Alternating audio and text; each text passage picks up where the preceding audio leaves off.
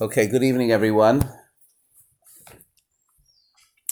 Good evening, everyone. I did not imagine, like none of you imagined, that we would be gathering together for this discussion here tonight about preparing for Pesach for the unprepared. A lot of what's happening these days are things that we are not exactly prepared for. Many people, I assume many people on this call and beyond, had all kinds of plans for Pesach that have changed substantially.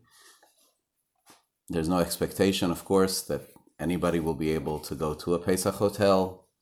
There's no expectation. Israel announced that it is closing down to anybody coming into the country at this point in time. And so many people are finding themselves in a situation here at the quote-unquote last minute, which thank God it's not the last minute. Thank God we're still a few weeks till Pesach. But for Pesach preparation and mindset, it certainly is for us the last minute. That's a very, very difficult thing. It's a very, very big challenge. God willing, it should be a surmountable challenge. It should be a surmountable challenge in the midst of everything which is going on. When one wants to make Pesach, the term making Pesach, when one pictures it as this big gathering together of many people and regaling them and having feasts for everybody for 8 days, that would be something even if you didn't have to turn over your kitchen.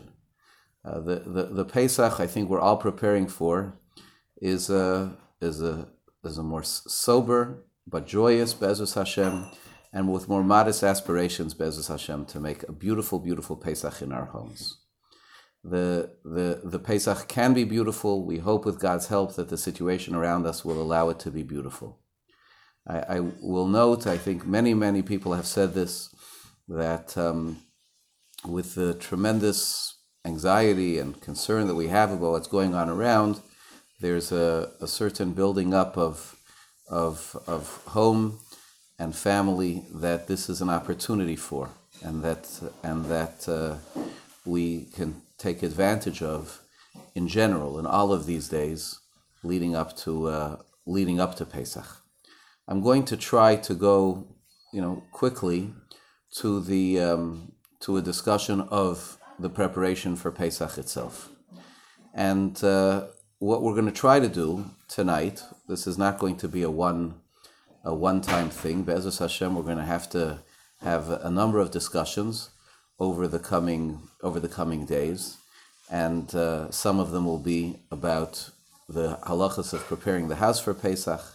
At a certain point, we will switch perhaps to talk about preparation for the Pesach Seder. But tonight, we're going to focus on the preparation of the house for Pesach. And there always are two separate pieces, two separate broad prongs in terms of preparation of the house for Pesach.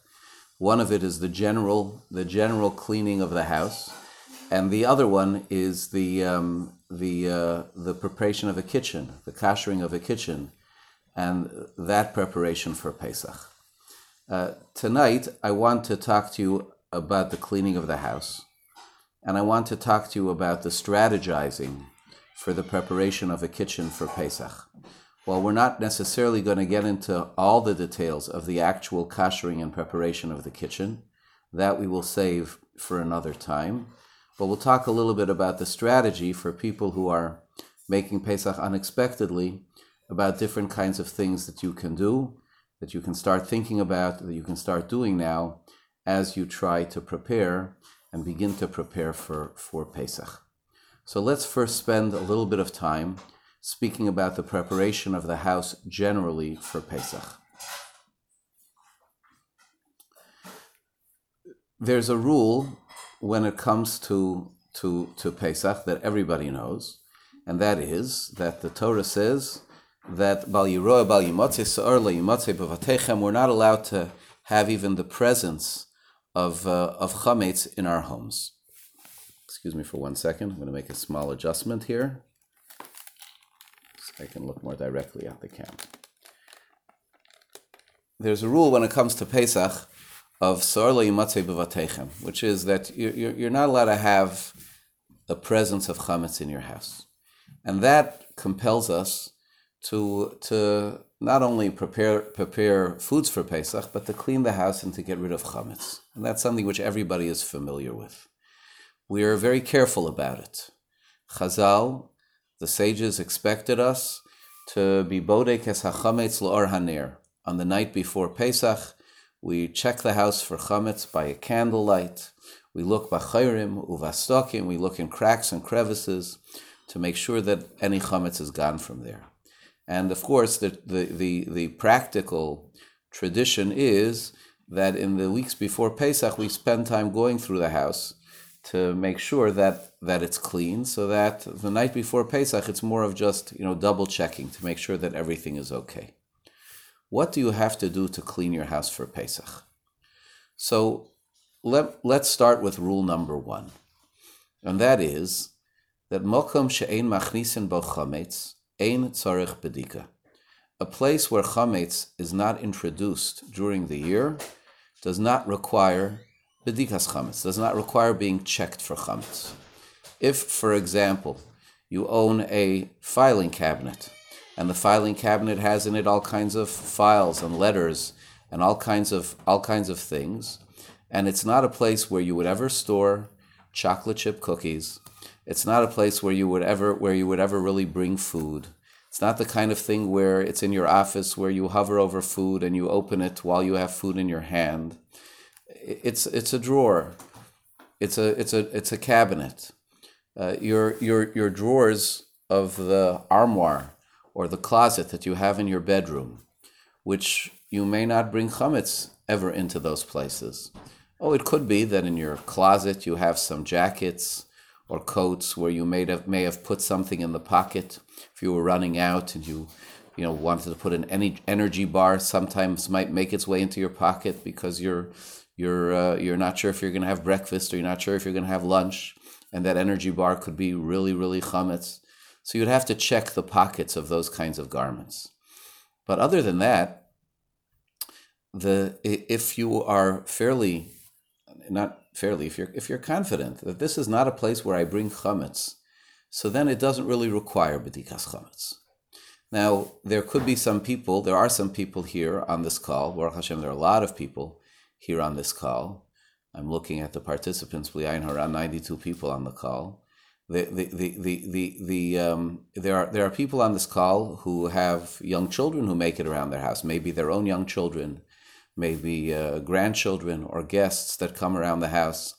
And sometimes with that kind of a population, anything goes. Any place can be seen as a place where chametz can go. Well, even then, it's not clear that it's everywhere. So approach the checking and cleaning of your house and for chametz in a reasonable way. You do not need, because you just discovered that you're going to be home for Pesach, you do not need to suddenly go and turn your entire house upside down. No. You have to make sure that there isn't chametz in the places where chametz might have been introduced. So let's put aside for a moment the kitchen. Let's put aside for a moment, the dining room. How do you do it? How do you check? So you go into your bedroom. And in your bedroom, you don't necessarily have to lift up the beds, vacuum between the box spring and the mattress, unless you're generally in the custom, or your children are in the custom of storing breakfast cereal there. Generally speaking, what kind of chametz would get into a bedroom? So again, if there are kids who march all over the place, there could be something that you'd have to look for. We'll talk about how you look for it. But otherwise, in your clothing closet, yes, look at your clothing closet. Say to yourself, do I ever bring food in here? Likely the answer is not. Could I have in here jackets or pants or something where I could have perhaps put chametz in one of the pockets? If that's the case, identify that jacket and go through the pockets. Identify that jacket and go through the pockets. It should be in standard course that you would take a very short time to make sure that bedroom is chametz free. Now, sometimes people might have breakfast in bed. I don't know about you, but my wife brings me breakfast in bed minimum of 3 or 4 times a week. Um, some people might, sometimes if they're not feeling well, they might eat something, or before they go to sleep at night, they might have a snack. So what would be there? What would be left from that if they keep a stash in their night table drawer? So then that would be something that they'd have to check. Otherwise, what are they looking for? You're looking for the crumbs. So take a good look. A vacuum around the bed. You want to look underneath, take a flashlight and look and see if there are crumbs there. I again think that the whole matter should be a matter which is for a short amount of time, a few minutes, to be able to make sure that everything is done there. The one thing that a person probably has to do is they have to look around the room and see if there might be something like a perfume, which some people would not even be so concerned about, but generally, regular drinkable perfumes, those would be something which, unless you know that it doesn't have a chametz alcohol, it might be something to put away, because the perfumes are to some degree potable. Don't drink it based on my say-so, but they're to some degree potable. So that's the story with bedrooms. Children's bedrooms, pretty much the same thing. Maybe they are more likely to store some kind of food in there. This is a perfect opportunity to but to instruct and to guide children to go through and to make sure that they clean their rooms. You cannot necessarily rely on a little child to do bedikas chametz for you, but you can create a circumstance where you give them instructions and see that they do it, and then you can be fairly confident. You'll look over, you'll ask them the right questions, and you'll know that it is done. But I think that generally speaking, that's the way we should do it. Is there a value for a person doing a more intense cleaning of the house before Pesach? Sometimes there is. But the halachic requirement is that you have to make sure that any place where chametz would go, where chametz might have gone, that you have checked it. There's no requirement to scrub the floor. There's no requirement to launder the carpets. There's a requirement to make sure that there's no chametz there. No chametz there.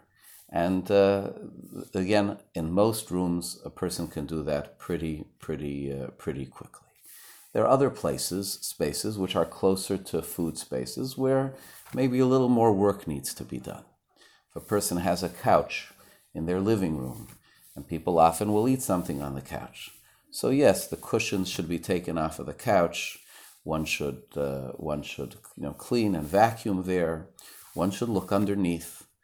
But again, turning the room upside down is not a genuine necessity. One doesn't need to go through all of their books. One should examine, one should look. If they have bookshelves like I do in our dining room, one has to look around at the lower shelves and things like that, where somebody or a child may have put something.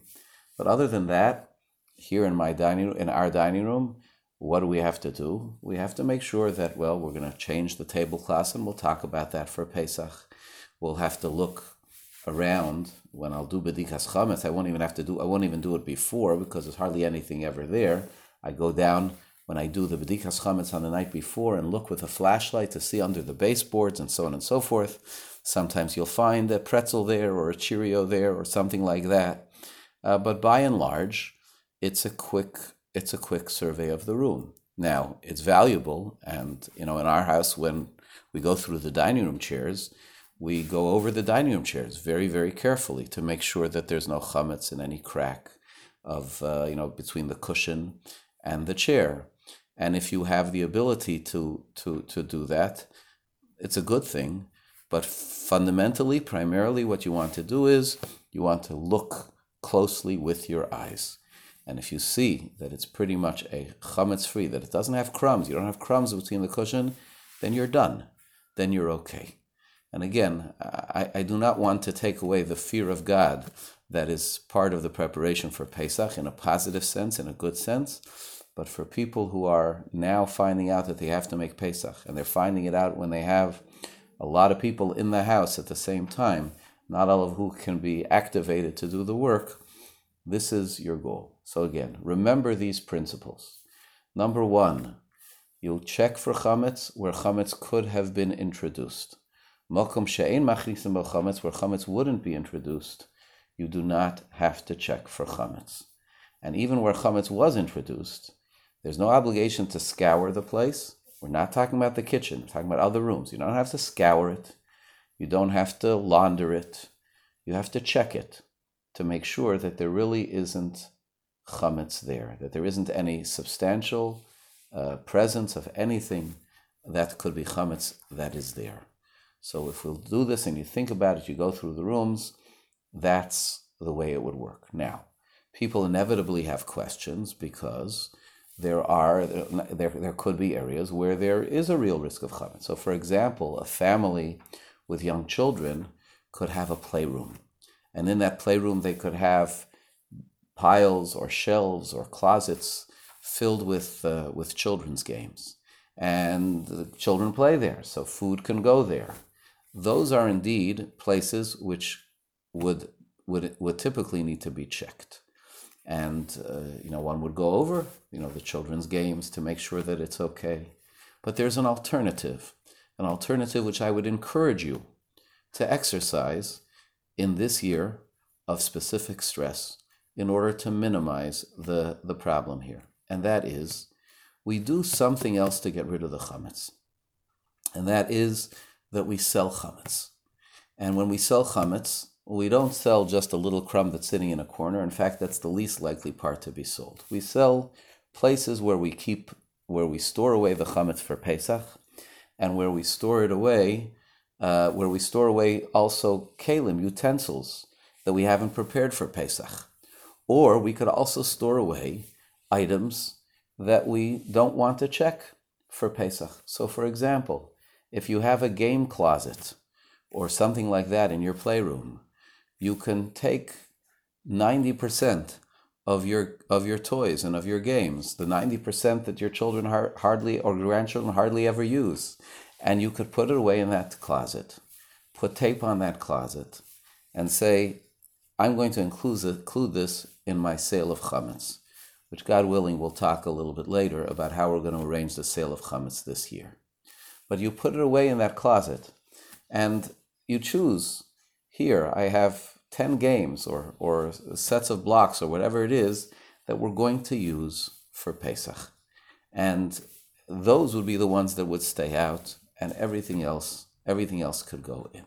So you have to think about the ways to not view this as an overwhelmingly big job, but ways to minimize the job and make it more manageable. And remember again, it's inspection. It's not truly required that a person bleach all of their Lego or bleach all of their wooden blocks for their children or all of the toy cars.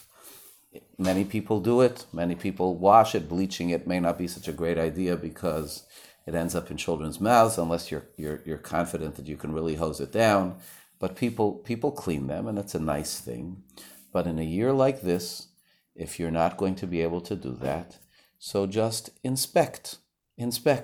Have a little party where everybody sits on the floor in the playroom and you just look through the pieces of Lego one by one. Probably a 10-minute activity with a few people, and there you have it. If there aren't any large cupcakes stuck inside of the Lego, you are okay. So that's a perspective to some degree to hopefully minimize in a good way the checking of the house as a whole.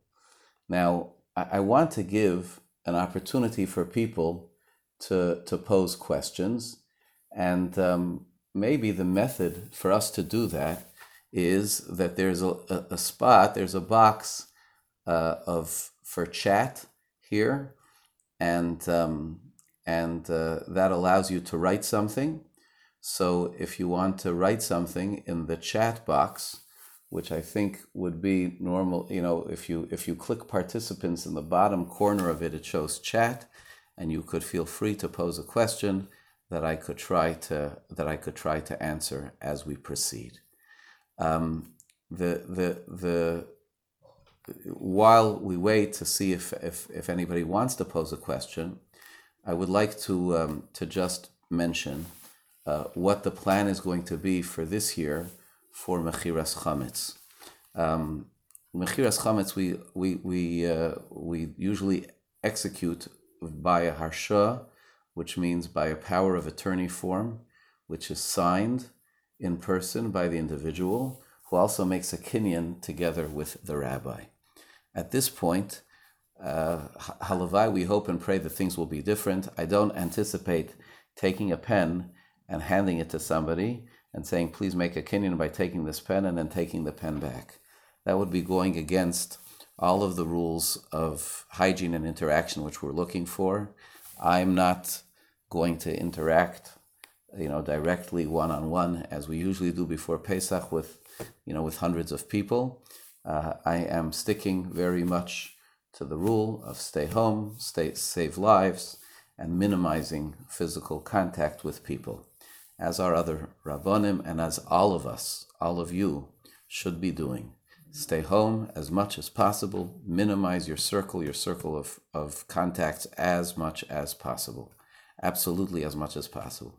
So what we'll be doing is we'll be having the ability to do Mechiras Chametz, online or on the phone, and information about that we're going to be giving forthcoming, and in that way you'll be able to appoint me and Rabbi Rose to be your agents to be able to sell the chametz on your behalf.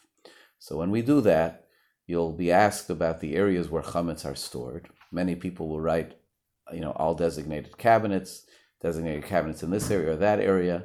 In our house, even on a regular year, we take certain closets and we close them. We have many items that we don't want to clean and check for Pesach. And so we just sell those areas because it would just be too much to do. One has to take advantage of that possibility as you're trying to prepare for Pesach. So I'm looking here at some of the questions which are being posed. Is it better to wash toys like Lego or not needed at all? Just visual inspection. Okay, so in truth, if there's solid visual inspection, nothing more is really needed. Nothing more is really needed.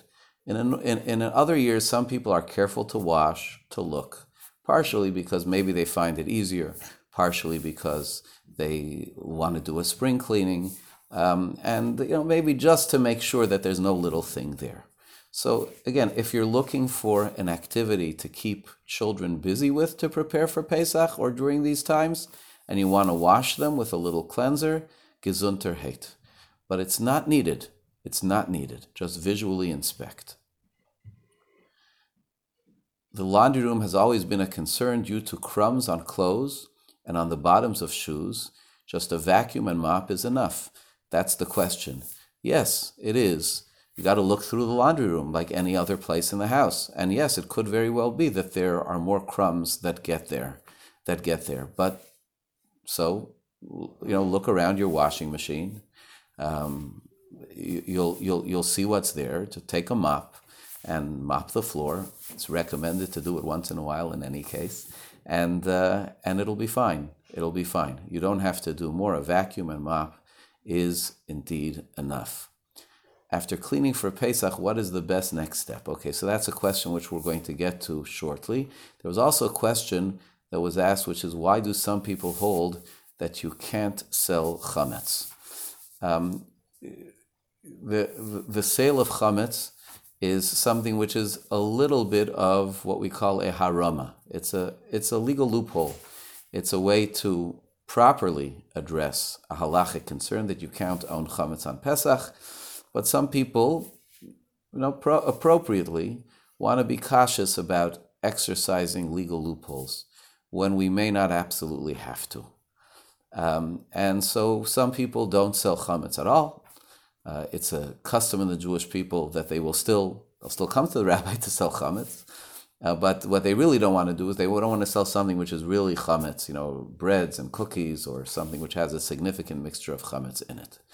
And that's a lechatchila. I will just tell you that, for us right now, we never have sold, the Hauer family has never sold bread or cookies or macaroni or things like that which are real chametz, we sell things. We sell other items that aren't kosher for Pesach, but we don't sell real chametz. We do sell. The custom of our family is that we will sell schnapps, but some people won't sell that either. Under extenuating circumstances, difficult circumstances, one can sell these things. So we hope and pray, really hope and pray, and we offer that tefillah together sincerely, that Be'ezus Hashem, as we approach Pesach, things will be looking a lot clearer. But we're not sure where things are going to be. And so I will personally, if I'm not clear where things are going to be, I'm not going to be as strict. I'll sell more chametz. Of course, I'll sell it, but I'm not going to keep it. I'm not going to use it on Pesach. Be'ezus Hashem, hopefully we'll all be able to do just fine without it. But I may not be as quick to throw it away or to get rid of it if we're still in this state in one way or the other where we're hesitant about going shopping or limiting our going shopping. I would be more cautious about being strict about selling them on chametz. Okay, I'm just going to look for some other. There are some other questions which have come through. Sforim and books that I used at the Shabbos table, do they need to be more closely examined? Yes, that's a very, very good question. Sforim and books that you use at the table that could have crumbs in them could be more closely examined, but most especially if you plan to bring them back to the table on Pesach. There are really two levels there. People don't, a tiny little crumb as just something which might be there in a sefer. It's good to check for, and if you have sforim that you regularly use at the Shabbos table, you may do so. But it's not something. Gedolei Yisrael did not necessarily go through all of. I'm sure there were some that did, but did not go through all of their sforim. But if it's a sefer that you're going to bring to the table on Pesach, that's a different story, because crumbs that get into food, it could aser even b'mashu, even a small amount. So things which are used at the Shabbos table, and we would add things which are used at the Shabbos table, which you plan to use at the Pesach table, you should more closely examine. We, for example, will take the benchers, which of course are used at the Shabbos table, and we'll put them away in a closet with the chametz and the things that we sell, because it's hard to check the benchers. So put them away. And you may, if you have specific sefer that use at the Shabbos, a few sforim, you can also choose to put them away. I remember when the shul was very, very beautifully nice to us, after I was with the shul for 18 years, and they sent us to Eretz Yisrael so I could be at my father's Seder with my children, something which we hadn't done at all. We hadn't done for the previous 18 years. It happened that I visited and davened mincha in the house of Rav Chaim Kanievsky on Chol Hamoed Pesach, and I saw that he actually had a curtain up in front of his bookshelves. So he included that, so to speak, in the sale of chametz, so he didn't want to check it. And he had a couple of sets of sforim that were specifically for Pesach. He had a shas for Pesach. He had some other sforim that were the ones that he used for Pesach. But it's not the general custom to be machmir, to be strict to that extent.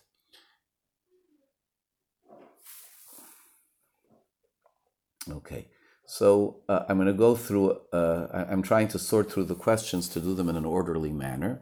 Sometimes our toys end up under the dining room table with the challah crumbs, and we like to use them on Pesach. Should we clean those toys, or is inspection enough? So again, the same answer. If you look at them and they look dirty, then you should wash them. If you look at them and you don't see crumbs, you don't see anything, they look clean, then that is enough.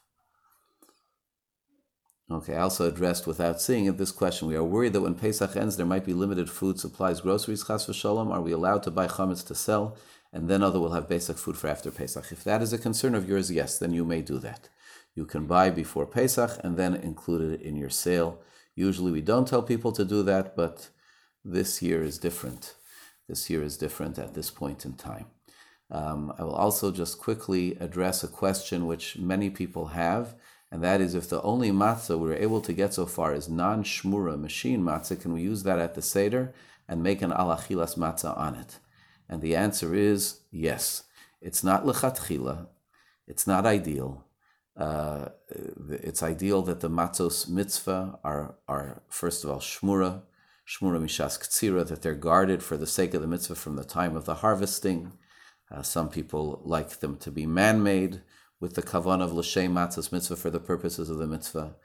But the basic bottom line is that it's okay to use for the mitzvah of matzah any matzah which is shomer, which is guarded from when the flour is already ground, and not from the time of the harvesting. And as long as they were made for the sake of the mitzvah, even if they were made with the help of machinery. And I know, for instance, that all the matzahs which are made with the OU, and I believe it's true of the other hashgachas as well, are all made l'shem matzos mitzvah, so a person can fulfill the mitzvah with it. The only thing you should stay away from is egg matzah, which you cannot fulfill the mitzvah properly with. And generally speaking, unless a person is ill or needs it for some reason, should not be eaten by healthy people on Pesach. But if one will not be able to obtain shmura matzah, hand matzah, one could fulfill the mitzvah of matzah with kosher lePesach, non-shmura machine matzah. Okay, let me just look to make sure I've covered all of the questions. What should be done with silver that is being used or not being used but on display?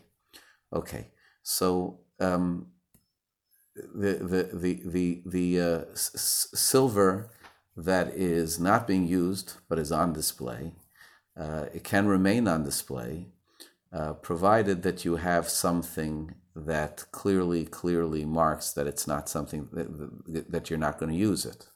Now, most silver that people have in a cabinet is not so really chametz, because we don't.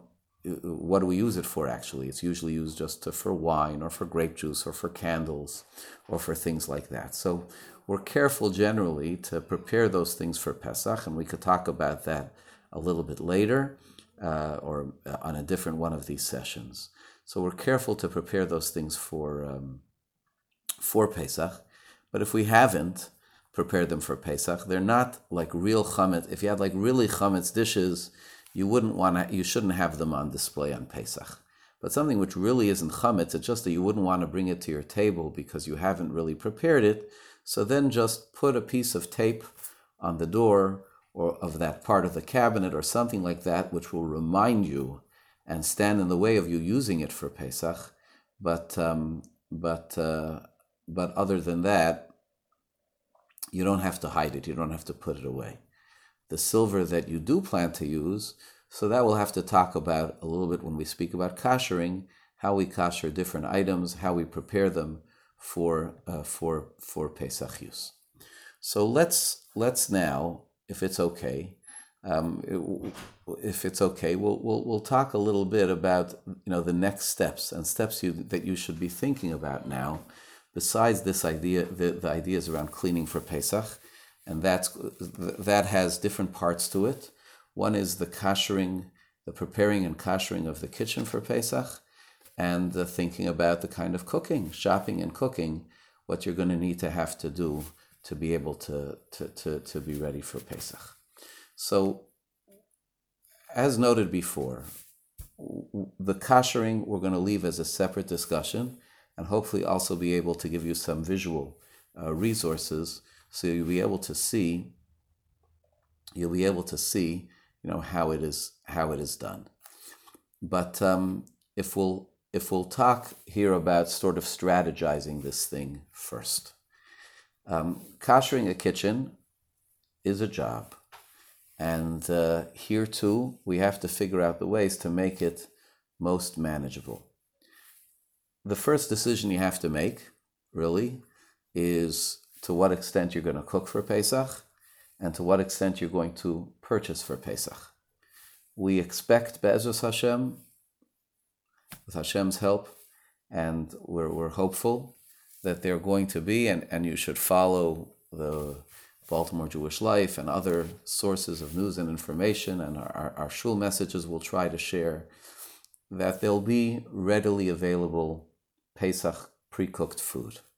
Now, some people, there's an expression that they don't eat food on Pesach that was cooked by others.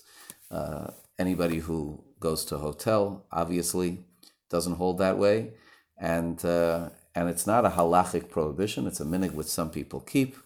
And again, in years of extenuating circumstances, that's when a chumrah like that you have to be mindful of. And there are certainly many people who should be thinking in those terms, to be buying whatever prepared foods are going to be available by different establishments for Pesach. But people still will want and will need to some degree to prepare their kitchens. An additional challenge which we have this year is that it is unlikely that we're going to be able to have koshering done in shul's kitchens where the dishes will be koshered by others.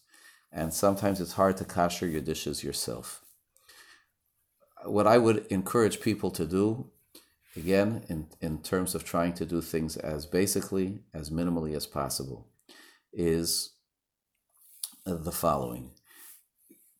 Koshering pots is possible. We can talk about, God willing, in the future, we can talk about how to do it. It's not so easy.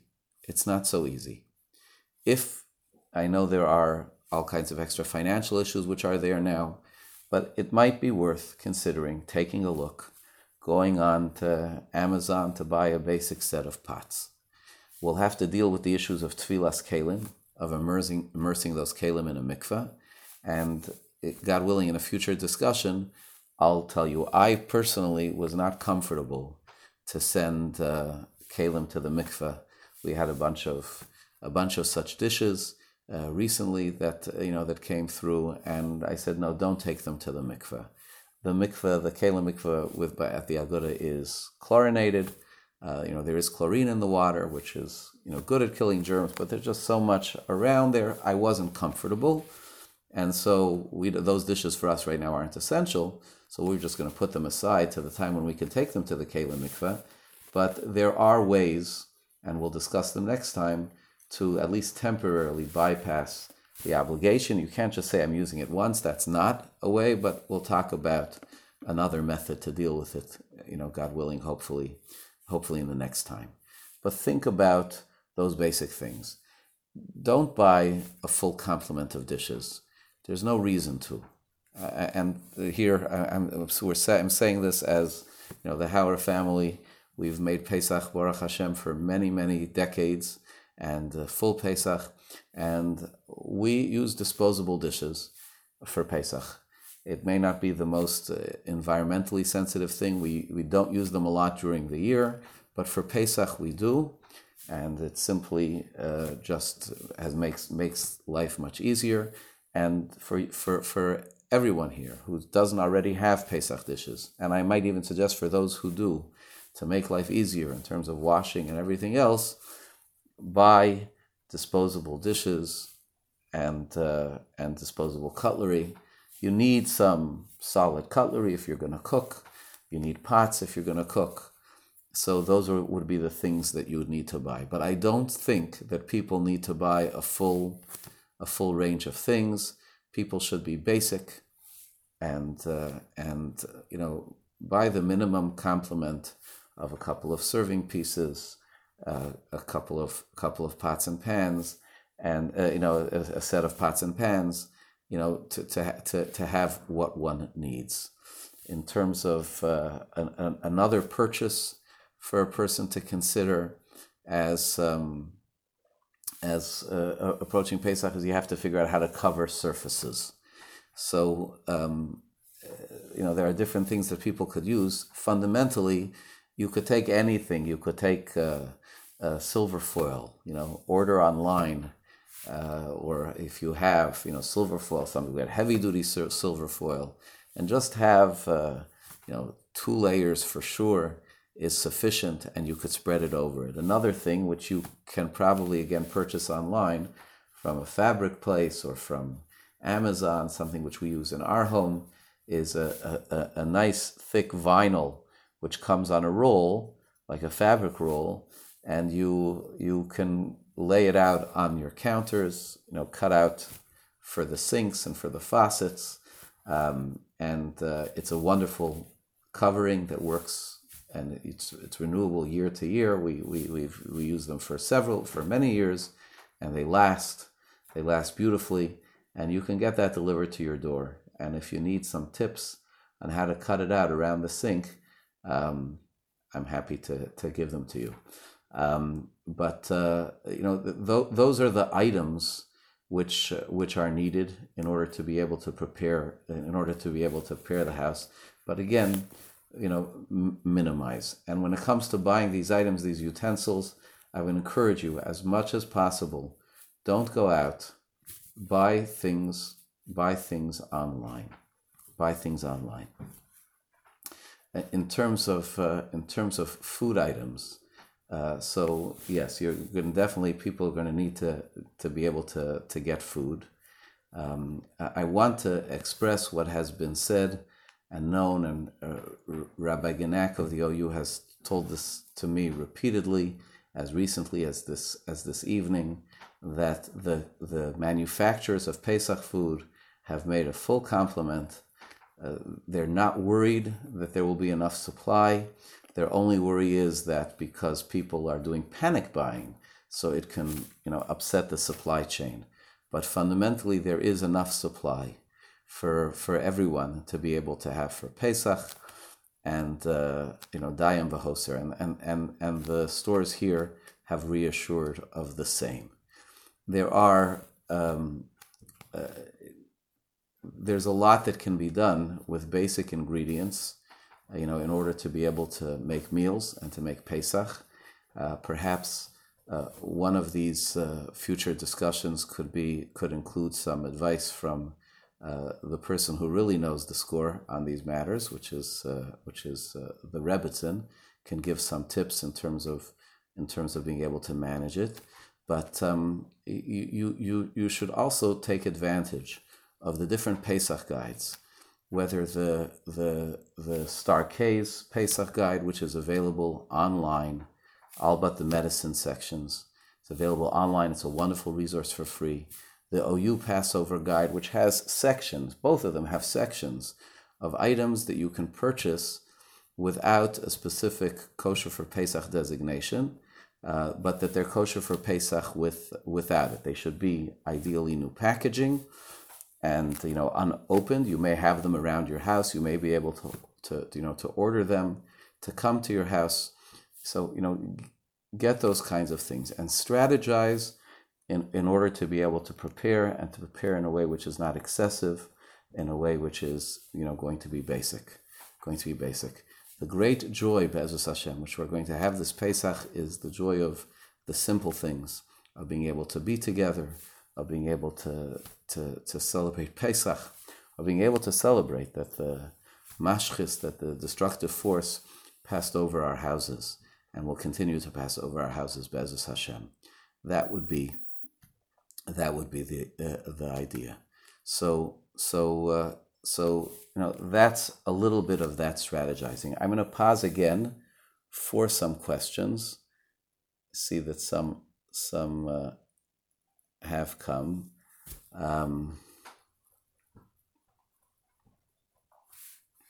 Okay, the loophole in terms of toveling new pots and dishes at a time like this, so I addressed that. Okay, and about the Sforim used at the Shabbos table that we used at Pesach Seder, we need to examine bindings on each page. Not obsessively. Try to look.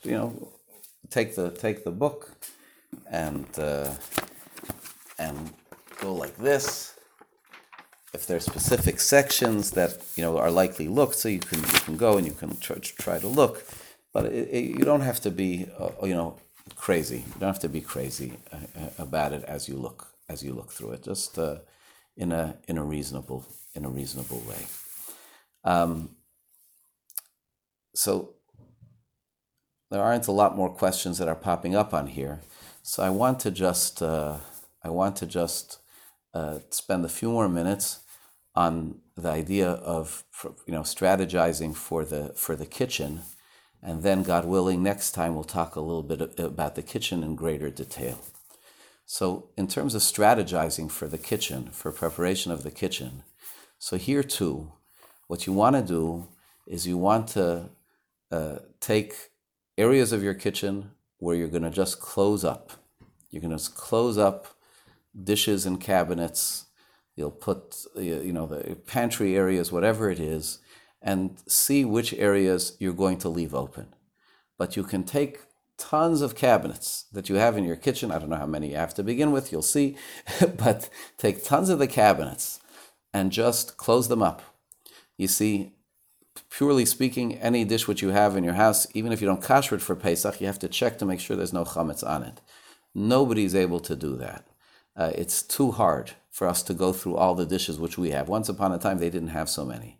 So what we do is we put them in the cabinet, we close the cabinet, and I include it in the sale of chametz. I don't sell the dishes. I can't sell the dishes because then you'd have to tovel them after Pesach, which as we discussed before, is an issue altogether. But you want to instead just put them aside. We rent the dishes. And so as many cabinets as you can, close off.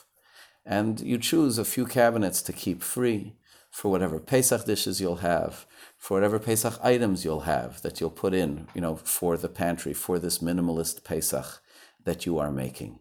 So that's a next step of strategy in terms of planning your kitchen. And again, I think, I don't want to be audacious and say, you can do this whole thing in 3 hours. But I don't think that it has to be a crazy amount. There will be some real scrubbing that has to be done for a house, for a kitchen for Pesach. There's going to be no avoiding that if you're going to be cooking in the kitchen. But in terms of the earlier stages of organization, of setting it up, mainly, a lot of that can be done. Think strategically. You'll put the stuff away. You'll close them in these cabinets. You can start moving stuff around already, earlier, in order to be prepared, in order to have a setup. There are things I want to also mention, and this is something you could start thinking about in planning, but you don't necessarily. Many people have separate and new tablecloths for Pesach, which is a very nice thing and a very, very good thing, but it's not a required thing. And instead, you could take your regular tablecloths and just make sure they're not soiled, with actual stuff in them. A stain is not soiled, but it's not in them, and just wash them with hot water. So that's something you could start thinking about doing already early now. You can do that with your tablecloths. You can do that with your dish towels. It's something to do anyway, and that will be and that will be okay. I want to address a few more questions which came in over the line. One question here is, do we need a new hot water urn for Pesach or a new plata? So when it comes to the hot water urn, a hot water urn is a very difficult thing to kasher, but there's a question as to whether it even needs to be kashered. And many times it doesn't need to. And that would be where you're quite sure that it steers clear of food. Sometimes it does need to. And it really depends where people keep the hot water urn. There are a lot of people who keep the hot water urn, let's say on a sidebar someplace, and the hot water urn is perfectly clean. And they don't put oatmeal in a cup underneath the spigot of the hot water urn. And so they know it's always used just for tea or coffee, and it's kept in this pristine place. And that urn doesn't really need to be kashered for Pesach. A good thing to do would be to wipe it, to run hot water through it, and then to let it out through the spigot, to clean around the spigot, and that would be fine. But sometimes a hot water urn is in the middle of everything, it's kept near the crock pot, and you could see cholent splatters on the outside of the crock pot, and cholent is real chametz. You have cooking barley there. And sometimes people, again, will be having oatmeal packets. So you have to know how you use it.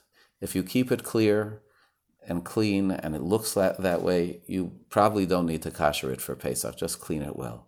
If you don't keep it clear and clean, then I would be hesitant to use it for Pesach. The plata,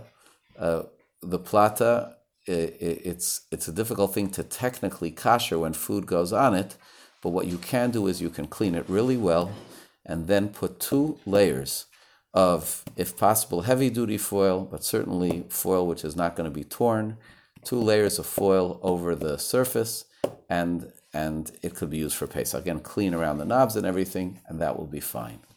Do all the shelves of the fridge, freezer need to be covered if they were cleaned well? So the covering of shelves is not required halachically, not in the fridge, not in the freezer, and not in your cabinets. They need to be cleaned. If you're using a cabinet, the cabinets that you're using for Pesach, the fridge and freezer shelves, need to be cleaned very well, but they don't need to be covered, technically speaking. Now, many people, their mothers were God-fearing people, and they covered the shelves, and if you want to cover the shelves, it's fine, but you don't need, technically speaking, to do so. The bigger deal with fridges and freezers is to make sure that they're really clean, and that's a job. You have to take out the shelves and try to make sure that that things are clean, that crumbs are out. You have to look around the gaskets. There are crumbs in a lot of unpredictable places, so cleaning the fridge and the freezer is a job. You don't have to pull out the fridge and freezer. If you never pull it out except Erev Pesach, you don't have to pull it out. You can leave it there, and you don't have to look for the Cheerio that rolled behind it. Silver foil needed around faucets. The area around the faucet needs to be covered, like any other area of countertop that you have. For the cabinets that will be closed off and sold, do they need to be cleaned out of crumbs gotten rid of, i.e. crumbs in the baking cabinet? No, they don't need to. You're selling the area, you don't need to. You want to, if you don't like to sell real chametz, you want to make sure that you don't have any real chametz sitting in there. If you'll be careful about that, but technically speaking, you don't have to do bedikas chametz in that cabinet that you closed off and selling. A faux leather tablecloth that can't be put in a washing machine, can it be sprayed with Lysol? Is that enough? I'm not sure that that's enough. I don't think if you haven't been able to really wash it, I wouldn't use that surface. I wouldn't use that surface for chametz. That was used for chametz, to use it for Pesach. Are new aerators for faucets needed? No, that's not the custom when you kasher your sink. So you should try to pour water over that, but you don't need a new. It's not customary for people to replace the aerators. At least in these parts, it's not customary for people to do that. Okay, I'm going to actually here. I don't see any more questions in the chat. Do we have that? Do we have any? Did I miss anything? No, I don't see any more in the chat. I want to unmute everybody for one purpose, and that is you should have the sense of community, of saying hello to each other. Okay? We're not isolated. Okay? Okay, you're now all audible.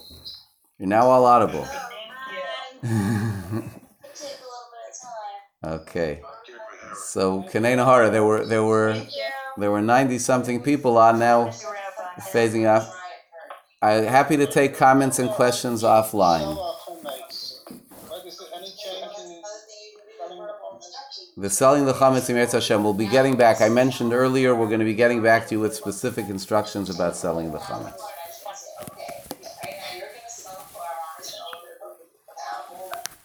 Okay. Okay. All the best, everybody. Thank you very much. Okay. Stay well. Bye-bye. Stay well. Everybody should stay well and stay strong. We're going to get through this. Everyone's going to be good. We're going to make a good Pesach. Yirtzeh Hashem. Amen.